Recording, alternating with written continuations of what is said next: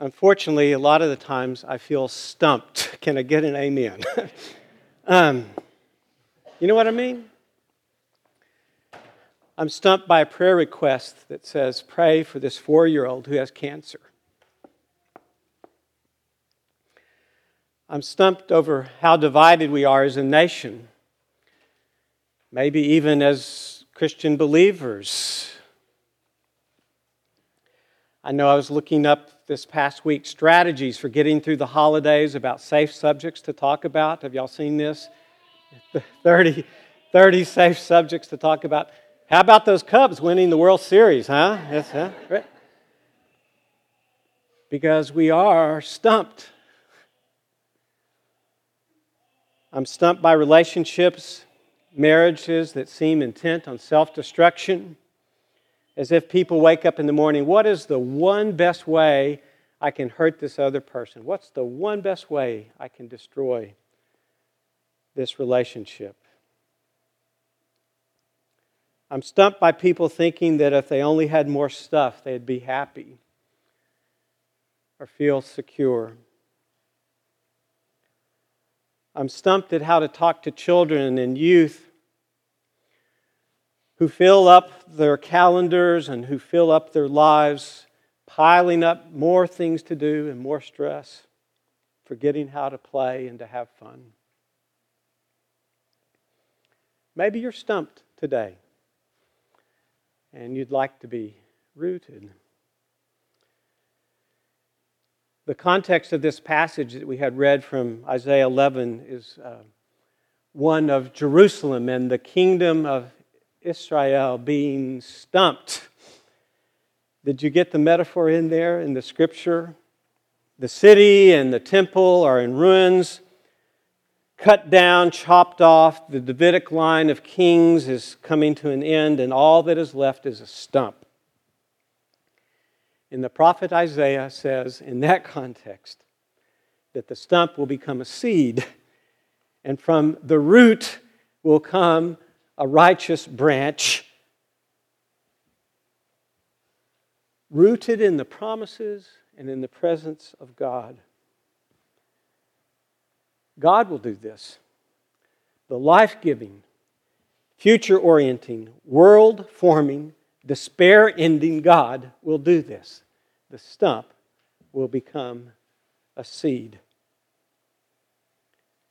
Advent is the season for embracing these kinds of promises, rooting ourselves in them, making decisions in our daily lives that align with these promises.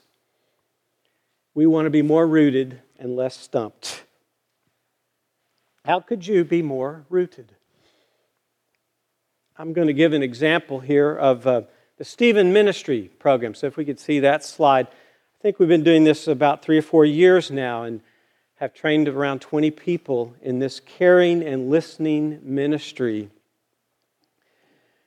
It is rooted in Christ. A Stephen minister has but one care receiver, and a male works with a male, a female works with a female. I'm the one that makes those assignments. It's confidential. The Stephen ministers are under supervision once a month. They have continuing education. They get 50 hours of education before they're even sent out to be with someone. They walk with people through tough places like death and divorce and disease and depression and other things. We are rooted in Christ. We understand that we are the caregivers and Christ is the cure giver. I have an example here of what this caring relationship might look like. It's called the mud hole. It's in lesson 2 of our training materials. So in the mud hole, if you see the person up on the edge of the mud hole, that is the Stephen minister, could be, and there's sympathy, and that sympathy is saying, oh, that's too bad that you're in that mud hole. Yeah, I feel your pain, but I'm not going to get down in there with you. It's a little bit of distance, maybe too far. We stand on the edge and we say nice things. On the other hand, you can be all the way down in the mud hole and with the person, And this is over-identification. This is where you're maybe not helping so much because you become overwhelmed with that person's feelings. You take them too personally. You over-identify and you get stuck in the mud hole. All you do is get muddy with the person. And then there's empathy. That's the person, that's the caregiver that is holding on to the hand of the care receiver. So you fully identify with their feelings, but you don't take them so much as your own because you're also holding on to the root. Do you see that? The root of the tree of life. We are rooted. Over these past 3 or 4 years, we've trained a number of people. Some of them were in the early service, some of them aren't here right now, but I'd like to recognize those of you who have been trained as a Stephen minister, even if you're not active, because it's a short-term commitment and you don't have to do it forever in your life. But some of you are Stephen ministers. Could we just stand and recognize you right now? So I see some of you here. Yes, I know you're reluctant to do this, but yeah, please do that. Thank you. Thank you.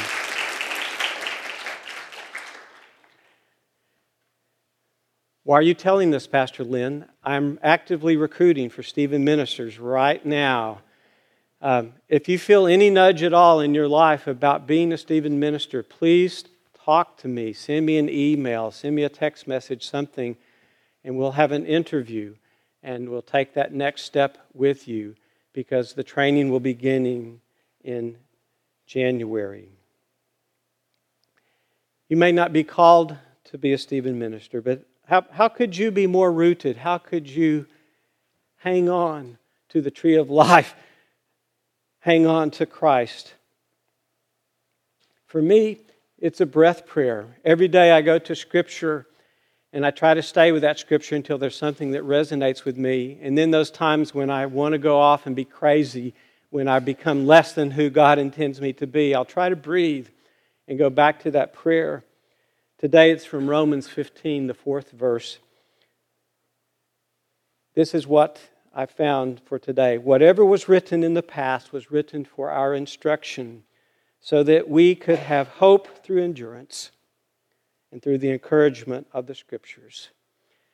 And I don't always get the words all right, and it's okay. What I'm just trying to remember today is these Scriptures were written for our endurance and our encouragement and hope. How about you? How could you be more rooted? Obviously, you're here in worship. This is important to you. This is a good thing to do, to hold on to Christ here. Maybe it's the sacrament of communion, where we come so close to Christ, the body and blood of Christ, right here. Maybe it's singing in a choir like this, or playing handbells. Maybe it's being a part of a small group. How are you rooted in Christ? And then, with whom would you extend a hand? You're holding on to Christ, but so now you can reach out a hand to somebody else. For me, it's Habitat for Humanity. This is something I've done over these last 9.5 years, mostly with Gerard and his Friday crew. And so there's 2 homes a year. I haven't done it every fall and every spring. That would be, what? Not quite 18. That would be 17 times. It's probably only 16 or 15 times that I've done this. But that does my heart so much good to be with these people, these no-interest loans, that they put in sweat equity, that they have this community around them, that there's this long-term relationship. And it's based upon biblical principles. It's down to earth. We're rooted in real life situations. What did the passage say? That we deal with those who are needy with righteousness. We decide with equity for those who suffer in the land. It may not be Stephen Minister or Habitat for Humanity, but what would it be for you? I've talked to some of my Christian friends.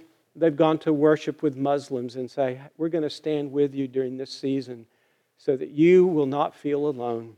You will not be harassed. Some of you are working with this refugee family. We have our second refugee family from Refugee Services of Austin, of Texas right now. And I know it's a challenge, but you're standing with those people. It's down to earth like that. And as far as being rooted to get away from our busy schedules and our filling up of calendars and overcommitting, I would love for you to find a Sunday school class or a Bible study or a prayer group, some place where you know that you're valued not by what you do, but by who you are and whose you are. So that you're not filling up on this stuff and you're filling up on the presence of Christ. You're rooted. How can you be rooted with Christ? How can you reach out a hand to someone else? It might look like the peaceable kingdom. There's this wonderful picture. I didn't know the story behind this. There was a Quaker minister in the 1800s. His name was Edward Hicks. He did at least 62 versions of this painting. You heard the scripture about the wolf with the lamb and lions eating straw and all that kind of thing. And he drew this image because he believed that Christ was in each one of us, and it was only Christ that would be breaking down these barriers. I love the imagery in Isaiah. It says that this righteous shoot that is rooted in the stump of Jesse doesn't try to make the wolf into a lamb. It just says, wolves and lambs, you're going to learn how to live together, breaking down those barriers. You see what William Hicks has done in the background? I never noticed this before. In the background, there's some people. You know who those are? They're the settlers of Pennsylvania. William Penn is in the foreground. And the Native Americans, he was saying, it's not just for animals anymore, okay? It's for people, all kinds of peoples, breaking down barriers here. We still have a lot of work to do. Still need to be rooted in Christ, hanging on to Christ as we're reaching out hands to others and breaking down these barriers. We're Christians. When we read this passage from Isaiah, we see Christ as being that shoot that is coming up out of the roots, out of the stump of Jesse. We claim that we are part of this Davidic line. We claim that we are family with the Messiah. These are our roots to be children of that King. That's the good news I have to share with you today, that we are rooted in Christ. Amen.